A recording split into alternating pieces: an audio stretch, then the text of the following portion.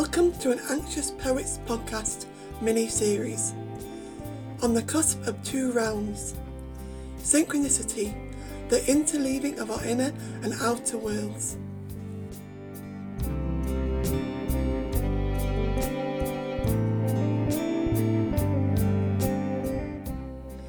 Episode 3, A Night Sea Journey.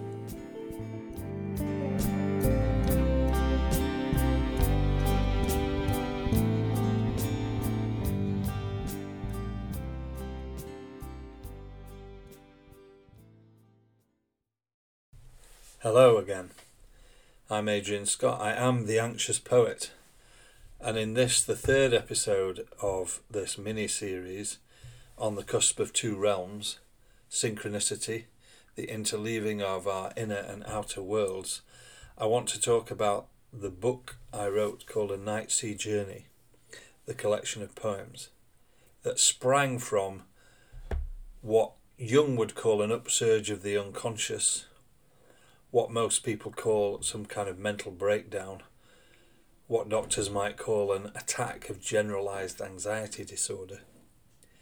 I began almost immediately to try and write my way through it, hoping I might write my way out of it. So this collection was the recording of that confrontation with the unconscious, if you like. I didn't know it was that at the time. I just felt terrible. I felt absolutely panic-stricken. Waves of anxiety. I went to the doctor. I just didn't know what had hit me. It happened at first when I was in Edinburgh. My daughter was at the festival, and I thought I was going to pass out, and then I had palpitations. I just felt dreadful. I went to A&E, they couldn't find anything wrong with me. That kept happening. And it was a wretched time, a wretched few months. Everything in my life seemed to fall apart. I became completely agoraphobic. I didn't want to go out. I found staying in terrifying. I just thought I was going to die. The feeling of dread was what I would expect the feeling of dread to be when you are about to die. It was really difficult. But as it continued, I realised I wasn't going to die, but there was something wrong. And as I've said in others of these podcasts, it suddenly dawned on me, for one reason and another, that this was all just anxiety. Now, that just is a big just. It was horrible, but I managed to find a barrier to put up to say, what I'm feeling is anxiety. It's nothing else. And somehow that was the beginning of getting through it, to realise that these were just feelings. Now, the body and the psyche doesn't lie. These were things that I'd stored up for years. In the last episode, I talked about enantiodromia, Jung's idea that what you stress in the conscious world, its opposite will be alive and active, very likely, in your unconscious. Well, I had stressed in my conscious world, as I've said, being calm, being wise, being a magician, being the one who knows. So all of that turmoil of not knowing, of uncertainty, of anxiety, was all boiling away under the surface. And alongside a physical condition called hyperparathyroidism, that suddenly was like it was turned upside down, and all of those feelings that I had buried were in charge. And it was a pretty painful experience. At the beginning of the Night Sea Journey book, I quote liberally from a website. I found this. I did a search because I loved the term A Night Sea Journey. I knew Jung had used it, and it seemed to be a great description, a great metaphor for what I had experienced and was experiencing. a night sea journey. When you're on the sea, it's very hard to know where you are. There can be storms. The only thing you can steer by is in the night are the stars, if you can see them. So I found this website, and I just thought this was the perfect description.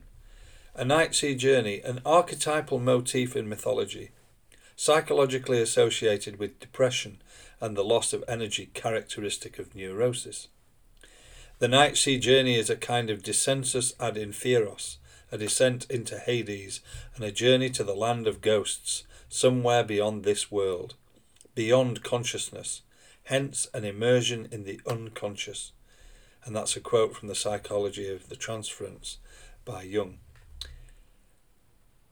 The website goes on to say, mythologically, the night sea journey motif usually involves being swallowed by a dragon or sea monster. It is also represented by imprisonment or crucifixion, dismemberment or abduction. Experiences traditionally weathered by sun gods and heroes, Gilgamesh, Osiris, Christ, Dante, Odysseus, Aeneas. In the language of the mystics, it is the dark night of the soul. Jung interpreted such legends symbolically as illustrations of the regressive movement of energy in an outbreak of neurosis and its potential progression. And he then quotes from Jung again. The hero is the symbolic exponent of the movement of libido. Entry into the dragon is the regressive direction, and the journey to the east, the night sea journey, with its attendant events, symbolises the effort to adapt to the conditions of the psychic inner world. The complete swallowing up and disappearance of the hero in the belly of the dragon represents the complete withdrawal of interest from the outer world. The overcoming of the monster within is the achievement of adaptation to the conditions of the inner world, and the emergence, slipping out, of the hero from the monster's belly with the help of a bird, which happens at the moment of sunrise, symbolises the recommencement of progression. And that's from On Psychic Energy. The website goes on. All the night sea journey myths derive from the perceived behaviour of the sun, which in Jung's lyrical image sails over the sea like an immortal god, who every evening is immersed in the maternal waters and is born anew in the morning, symbols of the mother and the rebirth. The sun going down, analogous to the loss of energy in a depression, is the necessary prelude to rebirth. Cleansed in the healing waters, the unconscious, the sun, ego consciousness, lives again. And that was from a website of an analyst called Maxon J. McDowell. That's what I began to realise I was experiencing. When I got over the initial shock and horror is probably the right word, at how I was feeling, because I would wake up with a start. I could feel the blood hammering in my neck, and I would be full of fear and adrenaline. And it would be 7 o'clock in the morning. I was taking all kinds of tablets at first. Don't have a problem with tablets, but they didn't help me. That's all I can say. And so I couldn't work out whether the symptoms I was feeling were the SSRI that I was taking, or what. And then because they kept me awake, they gave me sleeping tablets. The sleeping tablets were amazing. I just would take them. I wouldn't remember falling asleep, but bang, 7 o'clock, wide awake. Oof, full of anxiety. Through the day, it would begin to ease. And they gave me diazepam, which is Valium. And that was like paracetamol for anxiety, but it didn't last long. And when it wore off, it felt worse. And then by the evening, by about 9:30, I'd feel normal again. I don't know why. And I used to say to Wilma, if I could bottle this feeling now and drink it in the morning, I'd feel a lot better. But then bang, the next morning, there I was.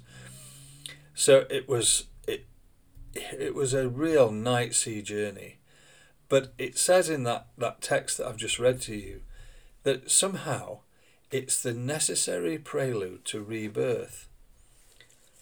And, I'd done a lot of men's work. I talked about liminal space and rites of passage and dark nights of the soul, and I was full of it all. But I didn't actually know experientially what that actually felt like.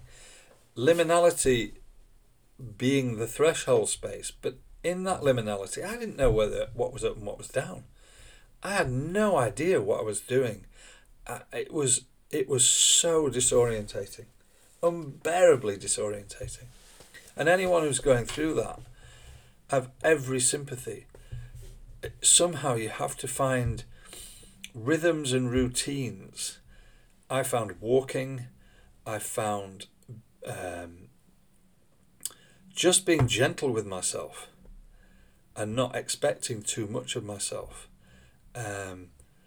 Talking to other people, but not talking about it all the time. Going to friends, accepting that I was in a very vulnerable position and accepting that vulnerability. That this wasn't something I could just ignore or get over and forget. This had to be paid attention to.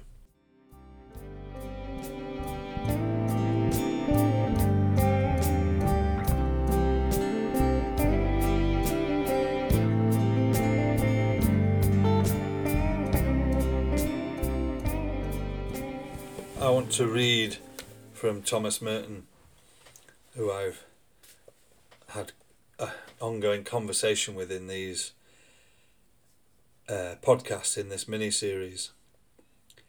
And forgive the masculine language in this. Hear it as he or she, but he was writing in the early 60s. But I think what he has to say here goes to that idea of paying attention to what's happening to you and finding rhythms and routines that provide a container. One of the rhythms for me was seeing my analyst, my therapist. I was lucky enough to be able to afford to see her once a week. I think there are certain rhythms, and he is in these rhythms. You'll hear them. I sweep. I spread a blanket in the sun. I cut grass behind the cabin. Soon I will bring the blanket in again and make the bed. The sun is overclouded. Perhaps there will be rain. A bell rings in the monastery. A tractor growls in the valley. Soon I will cut bread, eat supper, say psalms, sit in the back room as the sun sets, as the birds sing outside the window, as silence descends on the valley, as night descends. As night descends on a nation intent upon ruin, upon destruction, blind, deaf to protest, crafty, powerful, unintelligent, it is necessary to be alone, to be not part of this, to be in exile, the exile of silence, to be, in a manner of speaking, a political prisoner.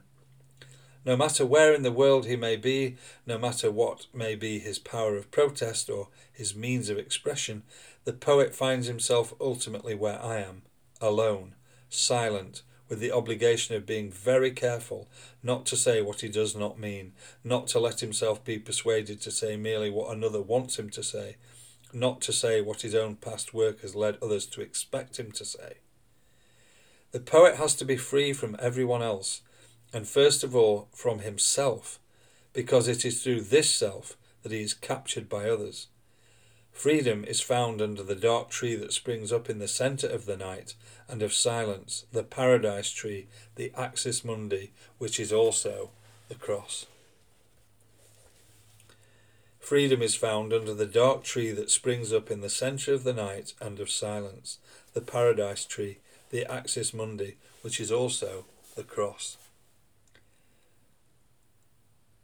That's a really powerful piece of writing, I think. Somehow, in the middle of my night sea journey, to mix my metaphors, that tree sprang up. The axis mundi, that is the turning point of the world. And I want to read you a poem that came to me quite early on in the in the breakdown that I was experiencing. It's called All at Sea. And it quotes again Jung. All at sea. The night sea journey is a kind of descensus ad inferos, a descent into Hades, and a journey to the land of ghosts, somewhere beyond this world, beyond consciousness, hence an immersion in the unconscious. I did feel like I'd gone into the underworld. In all sorts of ways, I certainly did in my dreams. My dreams were full of the underworld. Have you ever been plunged under the surface of your conscious life and found yourself all at sea, not knowing what course to steer?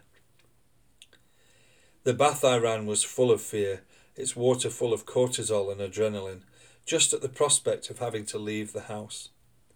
My wife thought getting out would do me good, just to drive into the Peak District, familiar and non-threatening roads to soothe me. It didn't work.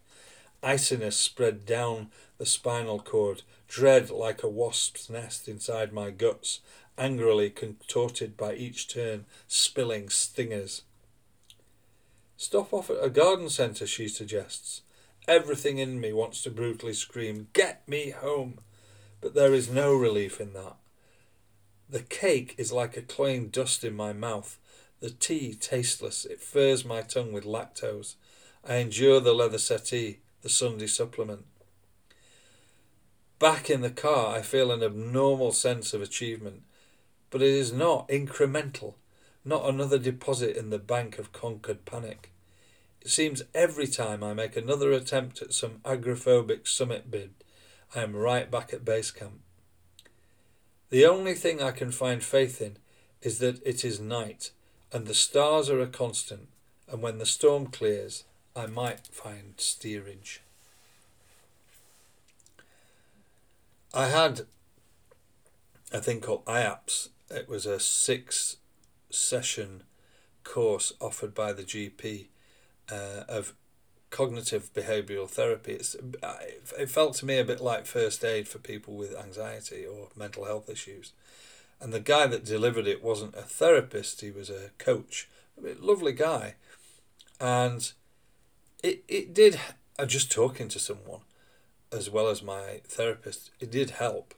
But there was a lot of form filling to see whether you were a bit better than last time. And it was all built on the incremental idea that somehow the more you challenged your anxiety, the more you did stuff, the better it would be. Now, that might be the case for some people, but it certainly wasn't the case for me, as that poem says. Every time it was just as difficult. I felt just as panicky. It didn't have that effect on my psyche to say, well, if you coped last time, you'll cope this time. I just felt the same level of anxiety and agoraphobia. And to me, the night sea journey metaphor really helped, because it felt like I was in a storm at sea and I couldn't see the stars, and that I just had to ride it out. I had to keep just living that orderly life with those waymarks and protections and things like seeing my therapist, things like walking, things like sitting in nature, things like writing. Writing for me, I didn't feel anxious when I was writing, and I could sit for quite a long time and write because it absorbed my attention. And taking photographs was another thing that absorbed my attention enough that I suddenly think, oh, I don't feel anxious, bang, and then I did. The only thing I can find faith in is that it is night and the stars are a constant, and when the storm clears I might find steerage. That was what I clung to, I suppose. That's what made life feel bearable on a day-to-day basis. And I found another book. As I got a bit better, I went to a spring conference of the Guild of Pastoral Psychology, and a guy called Andreas Schweitzer, a Jungian analyst, was speaking. And he'd written this book called The Sun God's Journey Through the Netherworld, and it was all about a descent of the sun god Ra into the world of night, into the charnel houses of the underworld. And I actually found the book really helpful. And so in the Night Sea Journey book, I quote this guy quite often. Only when the storm has done its work does it abate. That's my words. Painful though it might be, this dismemberment is inevitable, for it necessarily precedes the union and regeneration. Complete dissolution precedes complete renewal. I certainly felt dismembered and dissolved. I felt taken apart. Everything that I would have relied on and thought was I was seemed to be unreliable, and I wasn't. I wasn't a calm person. I wasn't able to easily deal with situations. I wasn't on top of anything. I felt vulnerable, a victim. Everything turned upside down. When Jung had his own confrontation with the unconscious between 1913 and 1918, I think it was, he equally wrote his way out of it in some ways. He wrote these notebooks called the Black Books, which he then wrote up into the Red Book, which have recently been published. And you get an idea of what he was going through. And he withdrew from his working life and went inwards. And he did talk about it. And this is one of the things that he said. I wrote down the fantasies as well as I could. I made an earnest effort to analyse the psychic conditions under which they had arisen. But I was able to do this only in clumsy language. First I formulated the things as I had observed them, usually in high-flown language, for that corresponds to the style of the archetypes. Archetypes speak the language of high rhetoric, even of bombast. It is a style I find embarrassing. It grates on my nerves, as when someone draws his nails down a plaster wall or scrapes his knife against a plate. But since I did not know what was going on, I had no choice but to write everything down in the style selected by the unconscious itself. Sometimes it was as if I was hearing with my ears, sometimes feeling it with my mouth, as if my tongue were formulating words. Now and then I heard myself whispering aloud. Below the threshold of consciousness, everything was seething with life. Everything was seething with life. If you ever get a chance to look at the Red Book, you can see how his unconscious was seething with life. He had visions, he imagined meeting all these figures, and it's very... I don't know how he kept his sanity, to be honest. I mean, I was scared stiff of anything like that. I started to read his autobiography, Memories, Dreams and Reflections, and I found it too disturbing. I was so worried. I said to my therapist once, I'm really worried I'm psychotic. I'm going to be psychotic. And she said, if you were, you wouldn't know, which was strangely reassuring. She said you wouldn't be worried about it if you were. But that's what anxiety does. You just worry. You get anxious about being anxious. I just analysed every thought, every sensation, every experience. As I'm talking about it, I can feel my hands pressing together tightly because it was so tense. I lost 3 stone in about 5 months. I just burned up energy. It's tough. I recognise mental health issues are very tough. But as you can hear in that All at Sea poem, I started to try and just write it down. And it really helped. Anything creative, I think, when you're suffering from things like that, is a very helpful process. It releases you to be honest with yourself about what's going on and to somehow stand back from yourself a little bit. And I think that's a good thing. By perspective, I mean being able to stand back from yourself. I think the realisation this was just anxiety gave me that chance to step back from myself, to observe myself in some way. And I think once the overwhelming power of the unconscious had begun to recede a little bit, I was able to be a little bit more circumspect. And this quote from the Desert Fathers, a father called Abba Theodore, will help here. A brother came to see Abba Theodore and started to talk and inquire about things that he himself had not tried yet.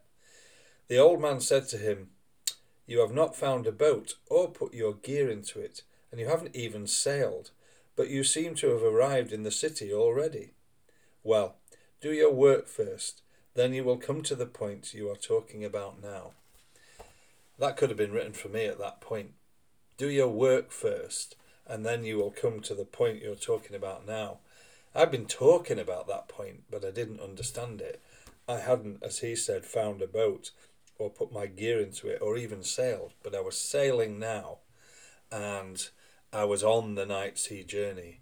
And I want to share with you 3 poems from that period that will hopefully give some insight into the night sea journey, certainly into mine, but hopefully there's something universal in what I have to say. Here's the first, writing as therapy. During the lunch break, she said, "You are a walking miracle," the tremulous touch of her Parkinson's on my writing hand.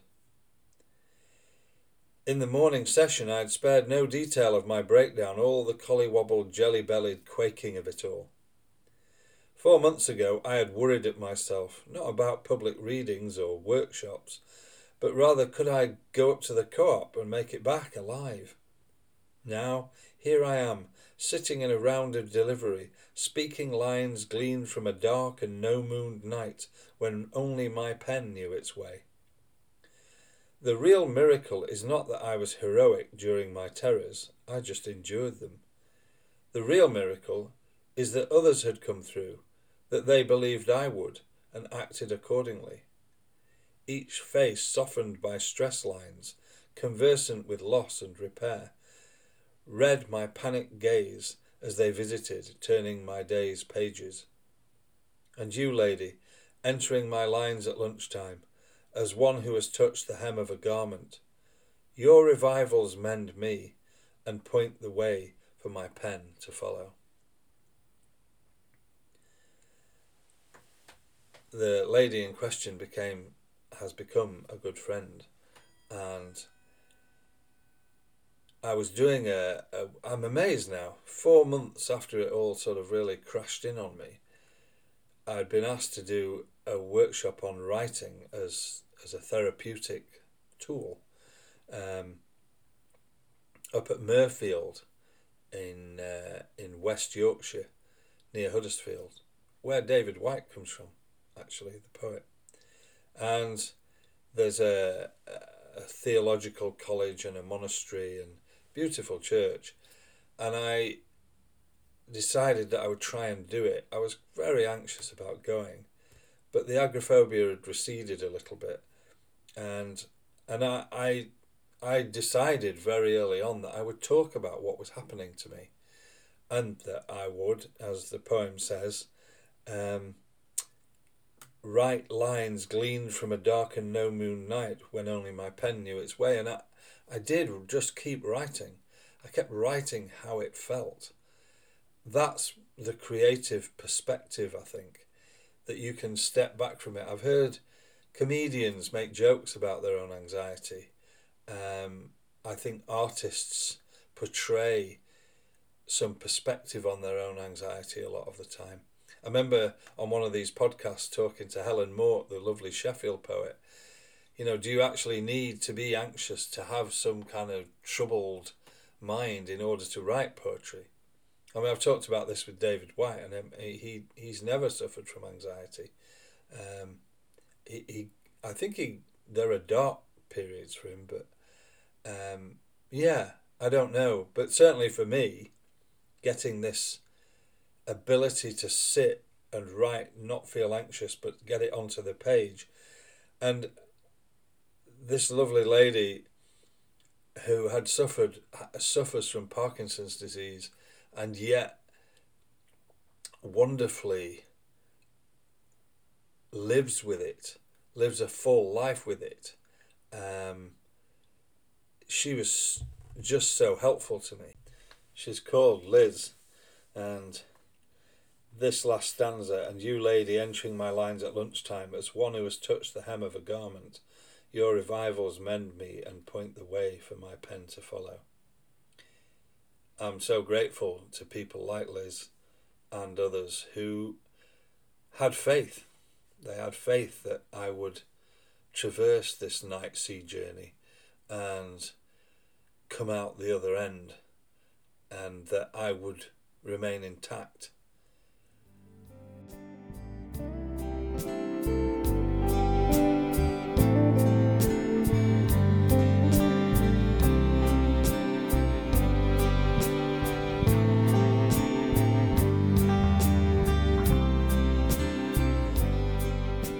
Like all good night sea journeys, it didn't end quickly. It went on for months, in fact, a few years really, on and off. I'm at the point now where I think I am in some kind of recovery, but it never goes. It never leaves you. I think once you've had something like that, it's always there. And I don't think that's necessarily a bad thing.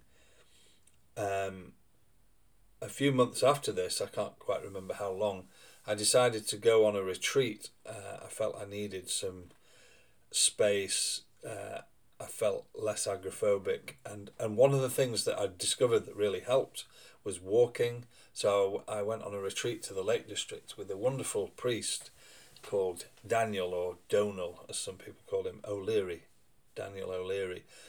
And he wrote in the Tablet for a long time, a Catholic periodical, brilliant spiritual reflections. He wrote books about spirituality. He'd been a parish priest in places like Garforth and Ripon. He'd really learned from being with the people.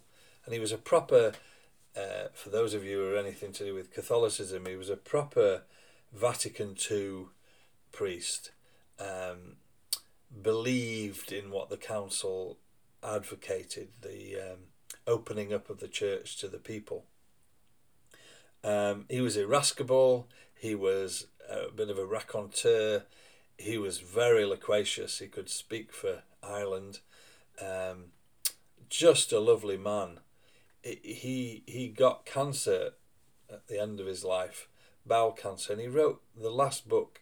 If you want to read something about passing from one realm to another, the book is called Dancing to My Death with the Love Called Cancer. And it's just the bravest, incredible truth-telling about leaving this life. And it's just brilliantly written and brilliantly observed. And he was leading the retreat, and driving up there, I suddenly felt the anxiety come back, going over the Snake and then up the M6. I could feel it all just sitting on my shoulders again. And I thought, oh, it'll probably pass. And first evening, I still felt really rough and really agitated. I had bad dreams that I had to work on. And as I was walking to one of the sessions, there was one of the Herdwick sheep, and it had a crow or a rook on its head, pecking at its head. I found out later that they peck off the ticks and things, but it just illuminated what I was feeling like. Some carrion was pecking at my head, and he said, "Oh well, you've got a free afternoon." So I said to the warden, we were at this place called Glenthorne House, a Quaker place up in Grasmere. I said to the warden, I really want to do a walk. I want to take my camera and do a walk and just find a place to settle. And he said, oh, there's a great walk straight from here, straight up that hill, and it'll take you up to Easdale Town. The views are fantastic. Just it's not too difficult a walk. I realised how fit he was when he said that. When I tried to do the walk. So I set off up Easdale Tarn to do my work, as that desert father, Abba Theodore, says. You need to do your work. get out on the sea. And this is the piece I wrote. Easdale Tarn. I came back from High Easdale Tarn, having walked off all my ingratitude. A spark of sheep with earthen smell, the lone herdwick greenly chewing, willing to absorb all those spines that needle me into its own dusky pelt. The tarn, when I reached it, rippled with my unstillness, and then settled into the flawless reflection of the crag. On the way down again, I spilled over into the waterfall old griefs, ones I usually pinch back in my throat, leading to misery's heartburn. The winding dry stone wall, greyly slate-driven, led me down carefully into the field, where the cows lay herdwise in the heat, sighing cuddily. A mother beast lay her brow softly on the brown vastness of her bull, as they mothered and fathered me in the afternoon's milky haze. The bridge over the final beck smoothed its slaten flags toward the little red postbox, and I composed all my letterly regrets to be sent to those I bruise, and a long missive of frustration to one whose help didn't. I felt the path wondering under my feet if its directness had been too brutal, but the gate to the road opened and welcomed all the scuffs my boots wear. I came back from High Easdale Tarn, and my teacup was white like a new page. I came back from High Easdale Tarn, and my teacup was white like a new page. I really did do my work on that walk. I was brimming with ingratitude and frustration and anger. And did I do my work? The natural world did the work for me in a way, that, like saying that the sheep absorbed the spines that needled me. And it was September, but it was unnaturally hot. It felt like a muggy summer's day. There was that milky haze. And, I stomped off up there. And it's a heck of a climb. It was quite tiring. And then you get to the crag and it sits to the tarn, and it sits below the crag. I realise now, because David White, they do a walk that goes up there and then straight up to the top of the crag called High White Stones, which is brutal. But this was hard enough. And I took photographs of the tarn, and it settled. There was a sort of the lovely wind ripple on it, and then the wind died down, and it went like a mill pond. And I settled, and I concentrated on taking photographs, and there weren't many people up there. And it was it's this bowl of water, and then you look down onto Grasmere. It's stunning. And as I walk back down, there's this incredible waterfall with a pool that people often swim in. And I felt all those old griefs that I find it hard to cry about things, and the tears come and then they get stuck in my throat. I call it misery's heartburn. But I did let them go, and then the cows felt like my family. This mother and father cows.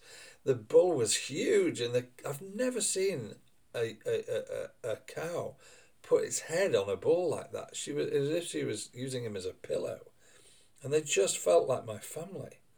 And then this little red postbox, and I realised when I'm anxious like that, I'm not pleasant to be around, and I wanted to say sorry. And then I was frustrated with my therapist at the time.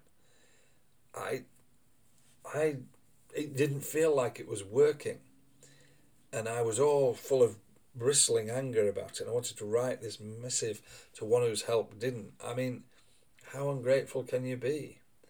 Of course she helped me, but I think that's part of the therapist's job, is to stick to their guns and take the projections that are thrown at them. And she was very good at that, and didn't back off from saying hard things to me. And then the path, the gate opened, and I noticed my boots were completely scuffed.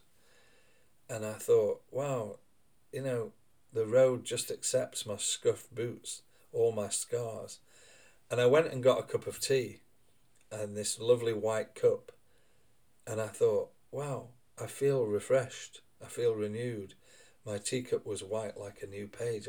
And I got my journal and wrote this poem. It just came out just like that. Amazing. I wrote my way through it and felt better.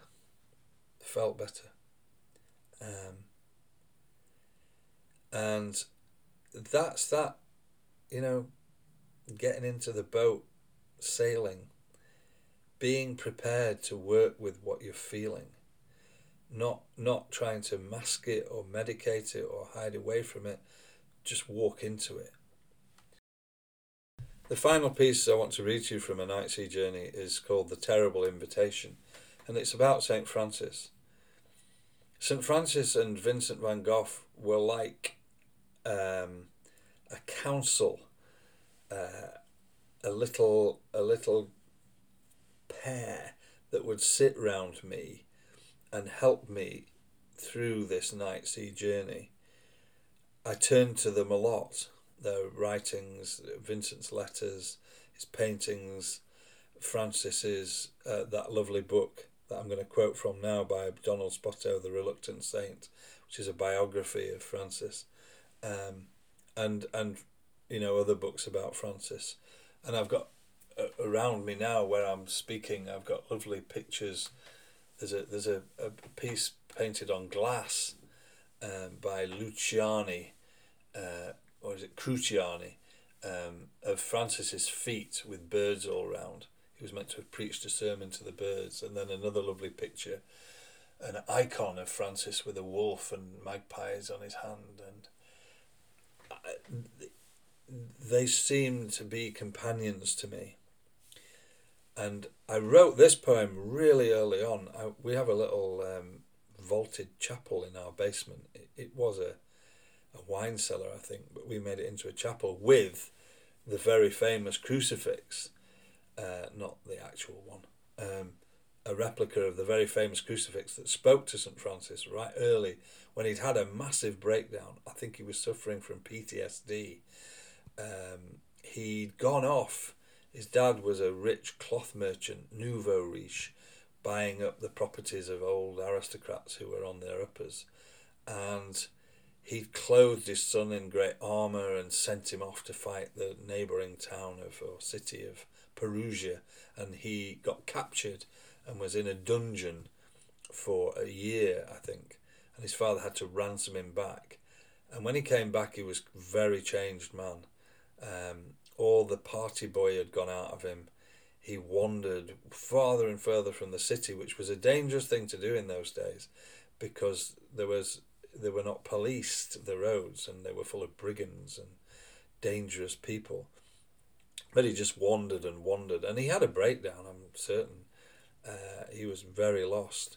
And he found this broken down old chapel within which was this Byzantine crucifix, and the crucifix spoke to him and said, "Go, Francis, rebuild my church, which, as you see, is falling into ruin."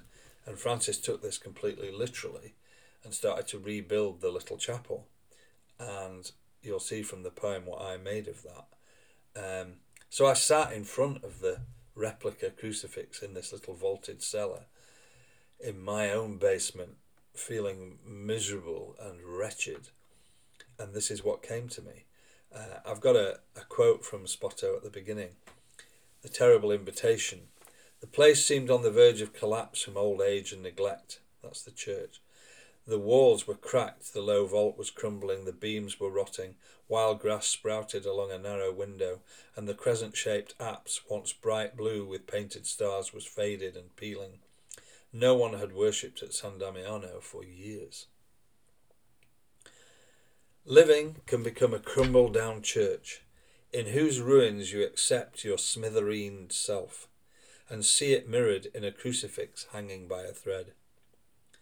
This is what happened to the man called Francis, a nickname from a French mother. His real name was John, after the gaunt locust eater of Judea.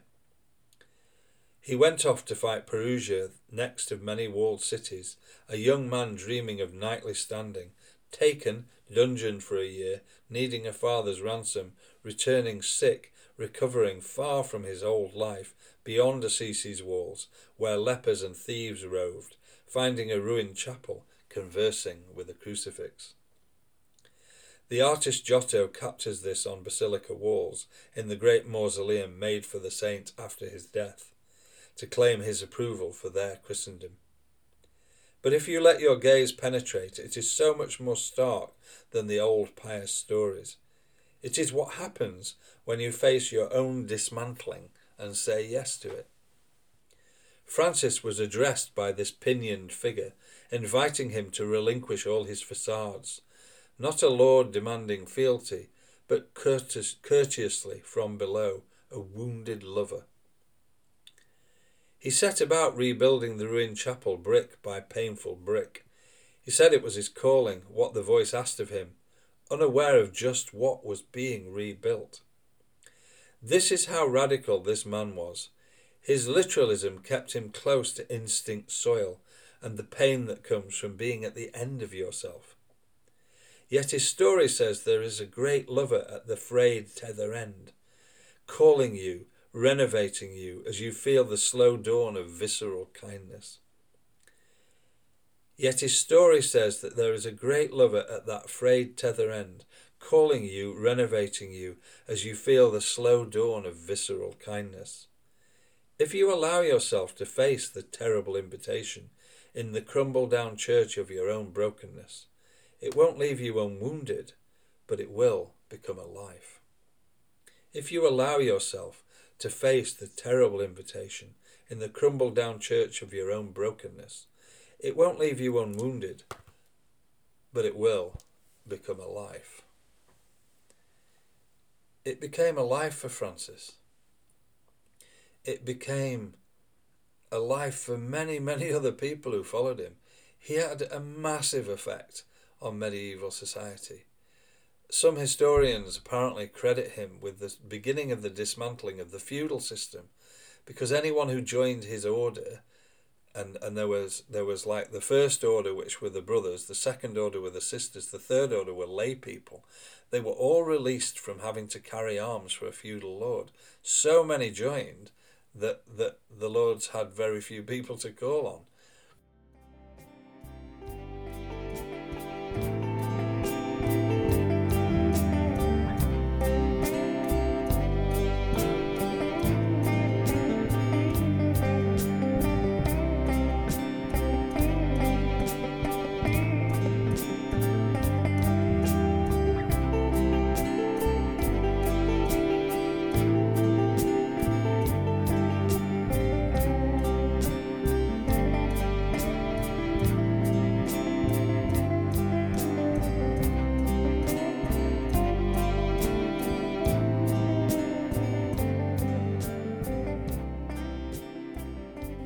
But he followed the terrible invitation.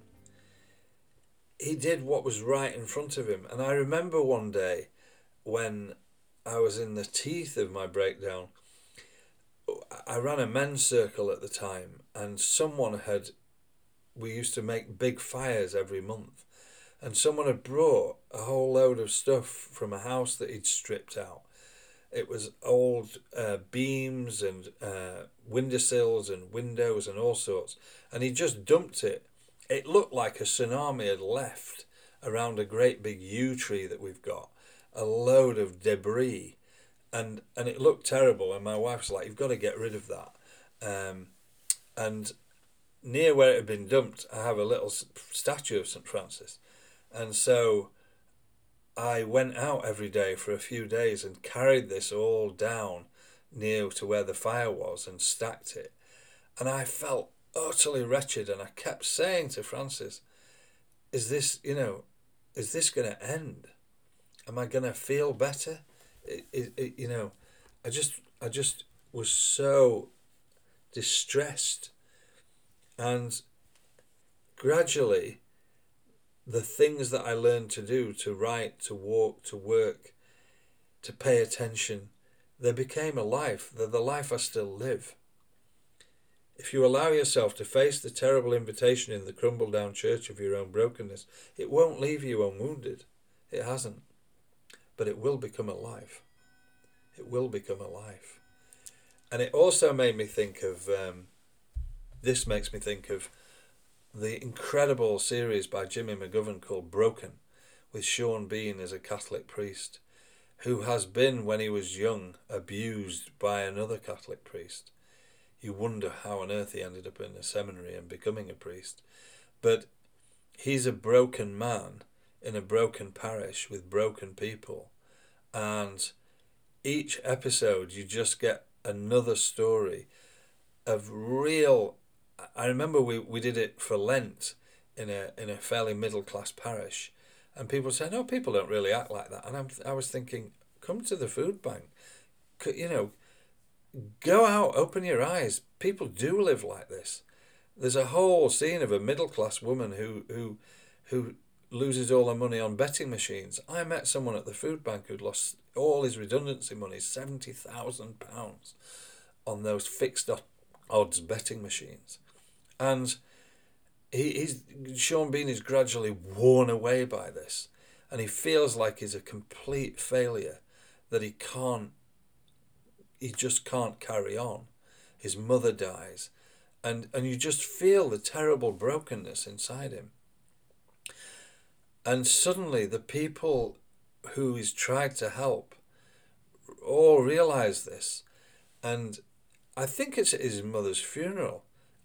He's giving out communion, and they all get in the queue for communion. And when he holds up the host to them, and I'm sorry, this is a plot spoiler, he holds up the host, and they take the host, the bread, the body of Christ, and he says, the body of Christ, and they say, Amen, you wonderful priest. And each one says it. And the first time I watched it, I absolutely sobbed out loud. I was like that. I just thought, that's the terrible broken down church of someone's life. And in that terrible brokenness, somehow healing and transformation comes to him. It's an extraordinary series. Jimmy McGovern is a great writer, I think. It's really worth watching.